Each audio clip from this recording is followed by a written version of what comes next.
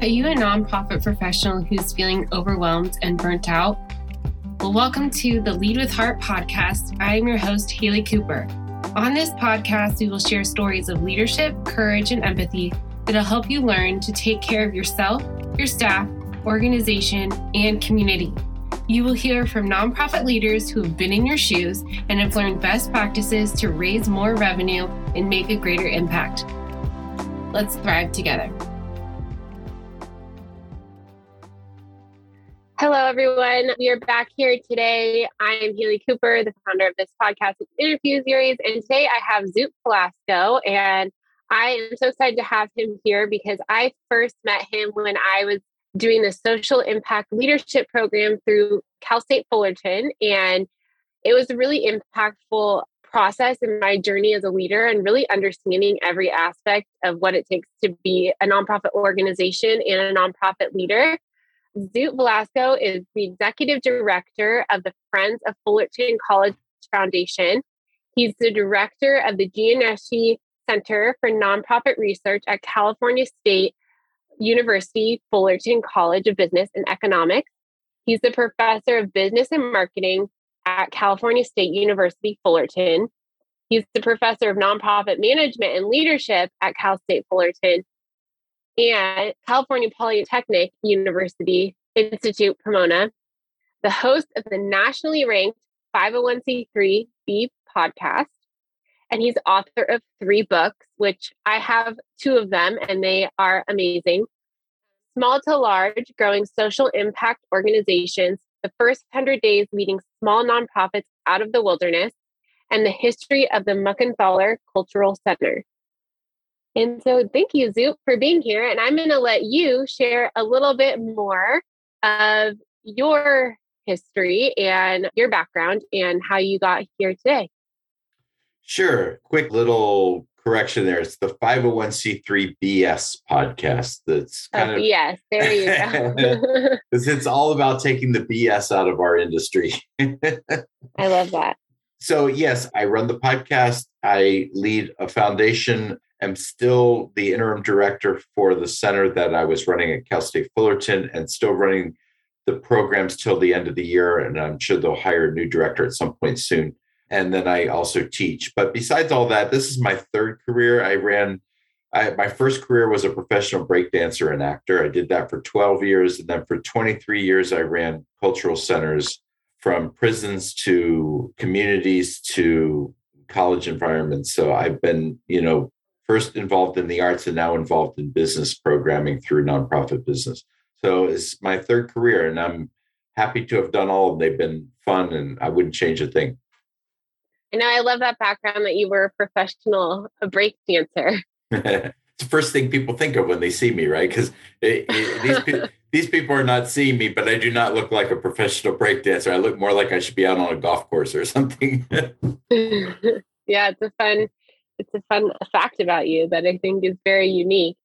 So I'm a certified fundraising executive. So I think of traditional fundraising as going out and stewarding and building relationships with donors. But what I loved about your strategy with fundraising, it was more about resource gathering. So can you talk a little bit about your approach to fundraising and resource gathering? Yeah. So, I started as a traditional fundraiser. As a CEO of small organizations, you have to be the fundraiser too. And I went out and got my CFRE and I wrote, grants. I've raised over $30 million mostly in grant funding. So I understand how all of that works. But at some point, running small organizations, I came to a realization that a lot of the things that people from large organizations tell us they do and what works for them does not work for small organizations. And part of the reason for that is because a lot of fundraising is done through what Jan Masso, a great light in our field, said one time called the industrial fundraising complex. That there's this giant plethora of organizations out there that's job is to feed off of nonprofits and do fundraising consulting for us. And of course, if they're going to make money off of us, then there has to be this whole wisdom that what you should do is go out and get grants and do big galas and do auctions and all these things that we do regularly. And what I found when I started doing research on these things is that it's a lot of myth and a lot of BS, which is kind of why I started my podcast. And when I actually did the research on what small organizations grew during the Great Recession against the trend, what I found was that none of them grew from traditional fundraising, that every one of them grew from earned income streams and innovative, well, some of them by expanding their business through government grants, which is an earned income stream, some of them by doing social enterprise, and some of them by doing fees for service, just upping the way that they get fees for service or the cost of their fees for service. And, one of the great examples of that was there's a soccer organization, youth soccer organization that deals mostly with undocumented parents that want their kids to play soccer. And they grew wildly during the recession by just being the best soccer organization and recruiting parents from other soccer organizations that were folding during the recession. And every dollar they got was from fees for service. And these were not big fees because these are undocumented parents that aren't, exactly wealthy people. They're people who are doing very low wage jobs generally. And they were able to really grow during the recession just from fees for service. So, it's this myth that, we go out, we hire a fundraiser, and we're going to make all this money on grants, or we're going to make all this money on a big gala. And the fact is that most galas, when I did the research, most galas, about 90% of galas actually lose money, but it's not recorded that way because they're not taking their staff costs into account. And their staff costs are enormous because staff spend sometimes an entire year working on a gala. Don't get me started. I will be here for 2 hours. I love that idea of using other models. Can you talk a little bit? I know you did a lot of research, and I believe one of your books is about your findings through the organizations coming through the recession that were successful. And one of them you mentioned had a social enterprise. So can you talk a little bit about that before we transition over to the other leadership aspects that you're so knowledgeable about? Yeah. So, social enterprise is basically taking a business standpoint in how you run your organization, with the bottom line being not necessarily profit, but the bottom line being purpose and your mission, but doing it in a sustainable way. So I'll give you an example. I just took over a new foundation at Fullerton College, and I did not want to do the big gala that they had done every year. And I did not want to do, a lot of the traditional fundraising things. And when I laid it out to my new boss, who also started the same time I did, he's like, yeah, I understand that. I get that. I said, what we need to do is create an army of fundraisers out there fundraising for us by doing small events. So we have about 8 divisions at the college. I'm encouraging each division to do their own fundraising event that we will consult on, but they'll do it. So it doesn't require a big gala or lots of meetings. They're small events they can do very easily. For example, the humanities department can do a poetry competition. The arts department is going to do a theater show with a pre-show event for donors. The sports department can do a dinner with the athletes. The horticulture is going to do a farm dinner. So each department can do their own sustainable fundraiser they can do every year for scholarships in their department. Then the next part of it is we found out that there was this real need for students who graduate from our trades in the junior college level, community college. And there's a lot of trades there. And students who graduate from those trades, they don't have a way of getting jobs necessarily, because some of those trades require them to kind of have an apprenticeship first or have a following first before they can get a job. Like if you're a cosmetologist, you're going to go rent a chair at a studio, at a hair studio, and then you're going to be bringing your clientele over. Well, what happens if you don't have any clientele? So what we're doing in that respect is creating an apprenticeship program for the trades, where we're partnering with a social enterprise called San Jose Tire Hope Builders, which is in Santa Ana. And they have a temporary employment agency for youth who need jobs. And we're partnering with them to do a temporary employment agency with employers of apprentices and hooking our students up with employers who want apprentices that will give them their 600 hours of apprenticeship. We'll take a cut from that. So we'll Hope Builders, it'll be 15% each that the employer pays extra, like they would for any temp employment agency.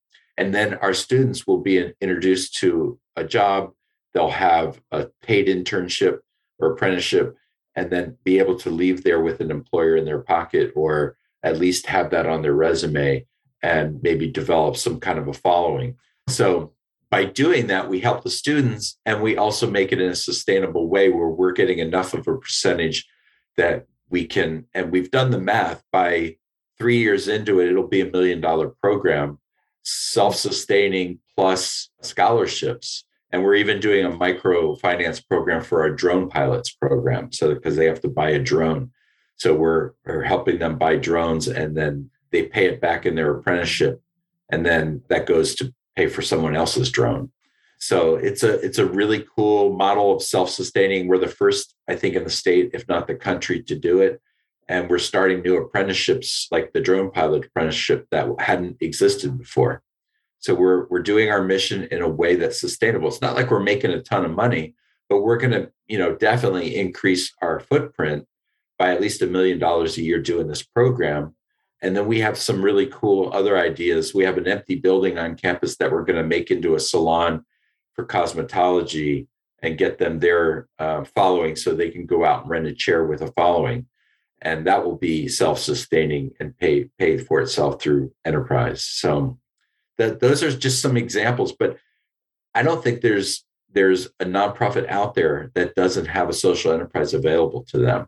And, I ran a cultural center once in a part of Long Beach that was, dealing with a lot of gang issues.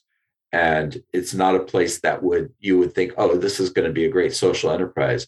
But the one thing we had at that cultural center was we had a graffiti wall, and Hollywood wanted to always film in front of our graffiti wall. So we just charged them to do it. Oh, wow. Yeah, you touched on a lot of important things. First, you touched on, I love that you're having 8 of the divisions of the college to have their own intimate events. I think that is the way of the future. I think after the last 3 years of what we've experienced, not a ton of people are going to want to go to galas and go to 600, 300 person events. I think those people are seeking that community. People are seeking that networking and getting out of the house. But I think it's more in an intimate setting. So I love that you're really utilizing their expertise and what they're good at, like a farm dinner or some of the other events that you mentioned. I think that's such a valuable part to engage people and really bring it back to the mission. Because I think also in galas, it's all frou-frou and big and sparkly, and it gets away from the mission. So I love that you're doing that with those colleges. The other thing you mentioned that I think is important is the collaboration that we have with Tire San Jose. So can you talk a little bit about collaboration? I feel like a lot of nonprofits are scared to do it because they think that they're stealing resources from each other or competing for resources. So I believe you believe in collaboration, and it's an important part of, nonprofits. A lot of them are doing the same work. So how can we work together without having to feel like we compete for the same dollars? Yeah. So when I interviewed the people during the recession who grew from small to large, which is what my new book is about, it's called Small to Large. And that book is on Kendall Hunt Publishing. If you go to Kendall Hunt's website, you should be able to find it if you put my name in, put my name in. You can also find it from my website, zootvelasco.com. Sorry, I didn't mean to do a plug there, but I did.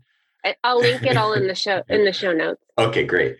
When I did the research for the research project that ended up becoming the book, I asked people, what it was that helped them grow. And the number one thing that everyone agreed upon, the first thing everyone said was strategic partnerships. And in every case, they were able to grow, a lot of them through social enterprise, but all of them through strategic partnerships, by being able to not see themselves as an island, and I hear this all the time from failing CEOs of organizations where they'll hire me to come in as a consultant, and they'll say, well, I want to do this thing and I want to do it my way, and nobody wants to help me with it.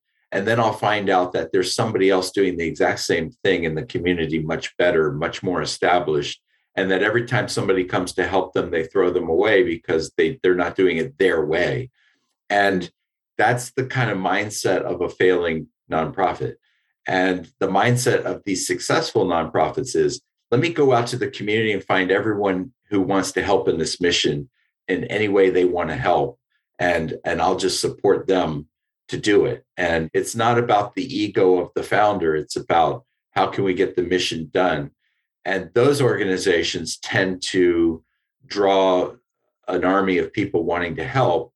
And a lot of them being other nonprofits or businesses or even government entities that want to support them and create these strategic partnerships. A great example of that is Solidarity in Fullerton. Solidarity started out as a $150,000 a year organization from family and friends and churches. And they ended up, moving into the neighborhood that they wanted to serve, because they were young people of color of privilege from another neighborhood, of a nicer neighborhood, and they wanted to help the more challenged neighborhood in the city. So they moved in. I remember them telling me it was their first time ever having roaches and having to deal with that. And, they started getting to know their neighbors and finding out who could help them. And during the recession, the summer camps got canceled by the city. So they partnered with the city and with business and with nonprofits to start a summer camp with no money. And it wasn't like they were out there writing grants. They just decided, hey, we're going to start this, even if we have to pay for everything ourselves, or, just by hook or by crook. They got people to donate time, materials. The park donated a space, and that led them into their first social enterprise, which was somebody donated some screen printing inks to make t-shirts, and they started a t-shirt making business. That business became a $500,000 a year business that they ended up selling to the kids. Basically, they let the kids have the business, and it's still running today. And they ended up doing that with other businesses. But the whole point was they wouldn't have got anything done if they didn't do strategic partnerships. And when people think about competition, we don't have competition. If you're a nonprofit, and I hate to use the word nonprofit, if you're a social enterprise organization or you're a social impact organization, your mission is to do something that nobody else is doing, or there's no reason for you to exist. So if you're not partnering with everybody else who can help you, schools and parks and business and other nonprofits, then you're really not doing your job. Yeah, definitely. And I love that you mentioned that, Solidarity, they didn't have necessarily the funds, but they were able to go out and utilize other resources beyond revenue. And I think oftentimes nonprofits or social impact organizations get so stuck on that revenue line, the money coming in, that they forget that there's people offer time, talent. There are other resources. So can you I know you mentioned your example, but how can nonprofits really access those resources and really use them as a value add towards whatever they're trying to accomplish?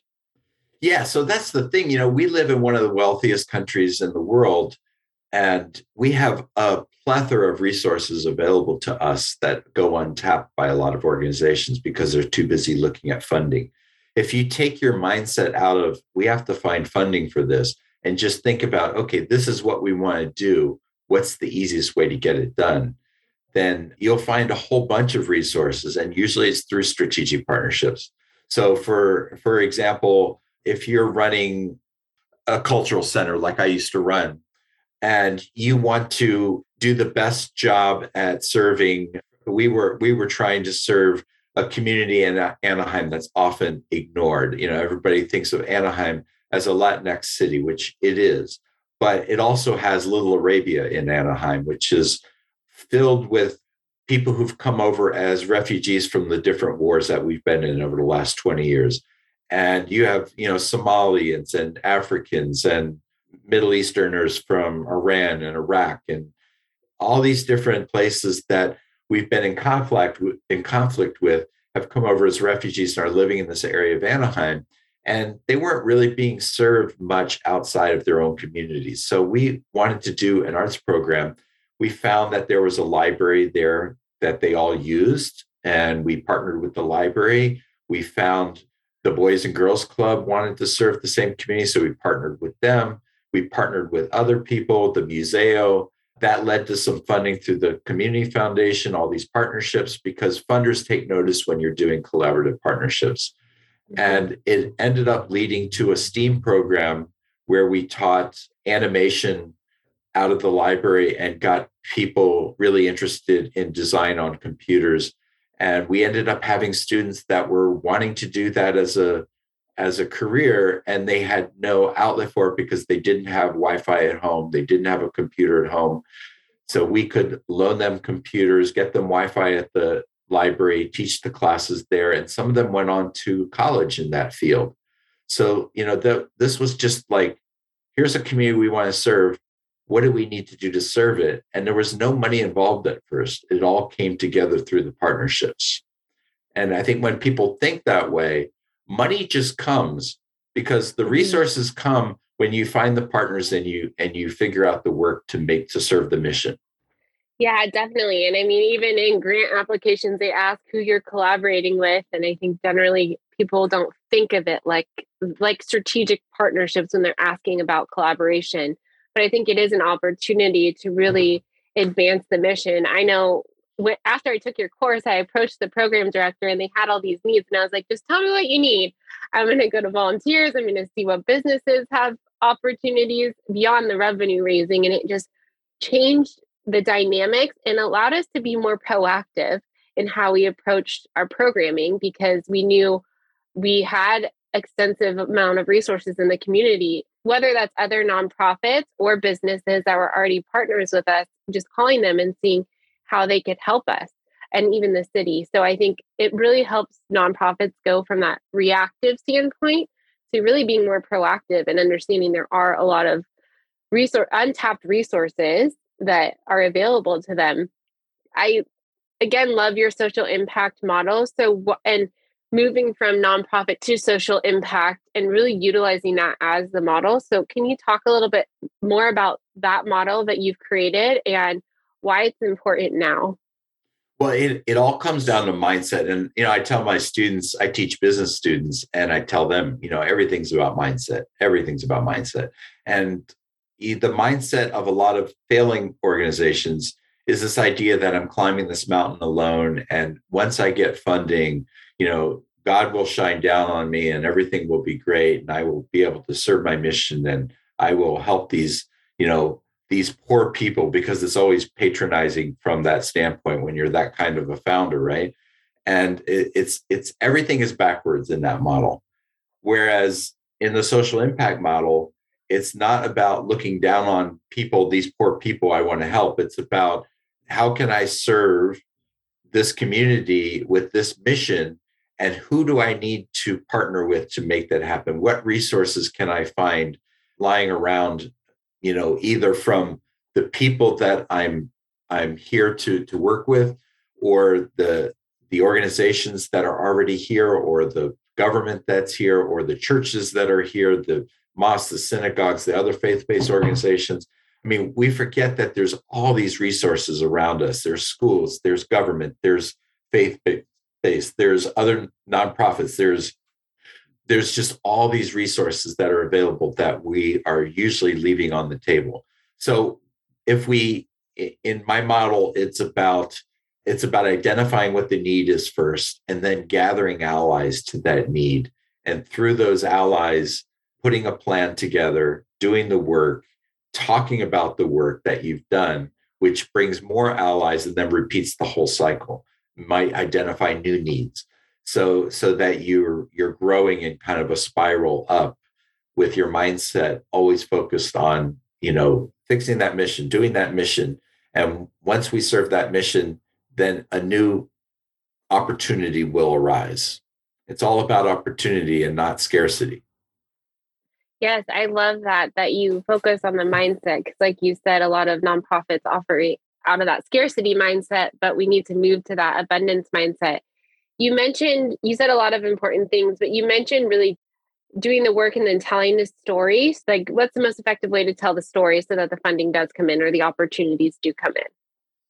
Yeah, so in the research I did, I studied 6,500 nonprofits in three counties: Orange County, San Bernardino County, and Riverside County, which, when you take them together, are a microcosm of the United States. And 6,500 organizations during the recession, only 29 organizations grew from small to large. So it was a pretty easy group to interview and talk to and research and find out about.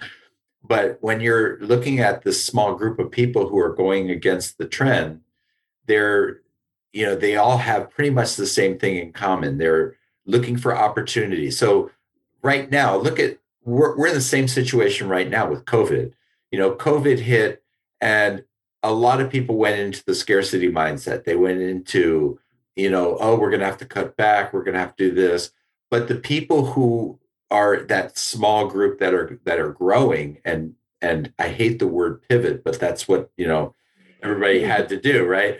Those people that did that, they did it because they weren't thinking about how this was a terrible thing affecting them. They thought about, this is an opportunity for us to do some of those things we wanted to do online and never got to do. This is an opportunity for us to think in a different way about our programs. This is an opportunity to get an audience we've never gotten before. And, I spent some time with them last year on my podcast with some of these people who did really well at moving things. So there was a soccer group who wanted to have an online soccer program available to schools, and everybody was saying no, no, no. And then COVID hit. Well, guess what? It's a great time to start an online soccer program. So they used it as an opportunity and was able to pivot very quickly in COVID because they had that plan in their back pocket.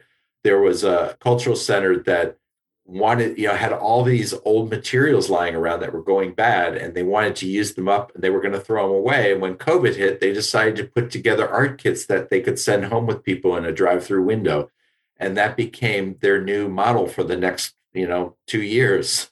So, and they started with kids, and they went to seniors, and then now they're doing several cities of it.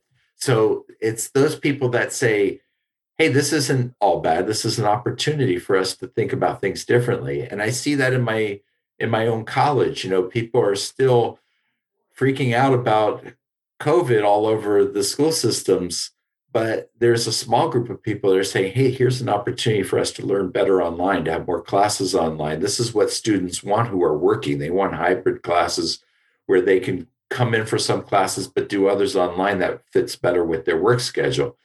So this is the future. We're going to be hybrid from now on. Everybody's comfortable online now. So, it's just that changing that mindset to where's the opportunity in this crisis? Because there's that great quote from Kennedy that the Chinese characters for crisis the Chinese character for disaster or something is crisis plus opportunity. Yeah, I love that mindset, and I love that approach to how nonprofits can navigate crises or challenges and really turn them into opportunities. So, is there anything else that you want people to know about your approach to social impact and why it's important now? Obviously, you mentioned that, with COVID, there has been a lot of opportunity for people to kind of change the game and be really agile with their approach. But any last thoughts? Well, a couple of things. The idea that a lot of small organizations have is that all I need is that one grant, and then I'll be great because I'll get all these grants and all this money will pour in. They forget that grants are based on track record, and grants are also usually for seed money of a program that's 1 to 3 years, and then the grant expires. What they should be looking for is contracts, not grants. So you get a grant maybe to try something out, and then you develop it into a contract with government, with schools. Say, like we had STEAM programs. We got a few grants to do some STEAM programs. Once we proved the concept, then we went out looking for contracts with school districts for those programs. The same with galas. The big gala is time consuming and usually loses money and takes a lot of staff time.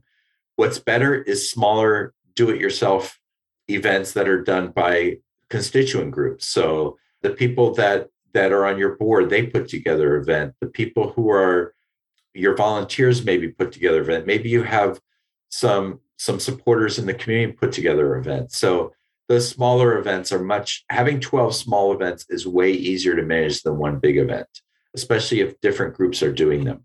So, that's all kind of advice. If people want to be a social impact leadership fellow like you were, the Gianneschi Center's last class, at least the last one that's scheduled with me teaching it, is on May 11th, and it runs on Wednesdays from 3 to 6 p.m. on Zoom. So you can do it from home, and you can find information on that at the Gianneschi website or my website. There's a link to it, zootvelasco.com. And the same with my book. You can also, everything that we have been doing in the training is now in the book. So you can also buy the book. The book is $42 for the hard copy, but it's $21 for the ebook. And I would suggest getting the ebook because there's templates in there that you can use that are easier to download from the ebook. So all of that is good. And yeah, I guess that pretty much covers it. Well, I will link to all of that in the show notes, and I could literally talk about this all day with you. But thank you so much for being here. You are such a gift to me and the community and all of the leaders that you have trained up through the social impact model. And I just thank you so much for everything that you offer and your just wisdom and knowledge about all things social impact. Well, you were a fantastic fellow. We loved having you in our fellowship program. And I'm glad it was so helpful for what you're doing. And I love that you're spreading the word about that, because it's important for people whose job is fundraising to know that their job really is resource raising, and there's a difference. And that's what we've been talking about. So thank you. Yeah, definitely. Well, if you're interested in learning more, just click the link. Thank you.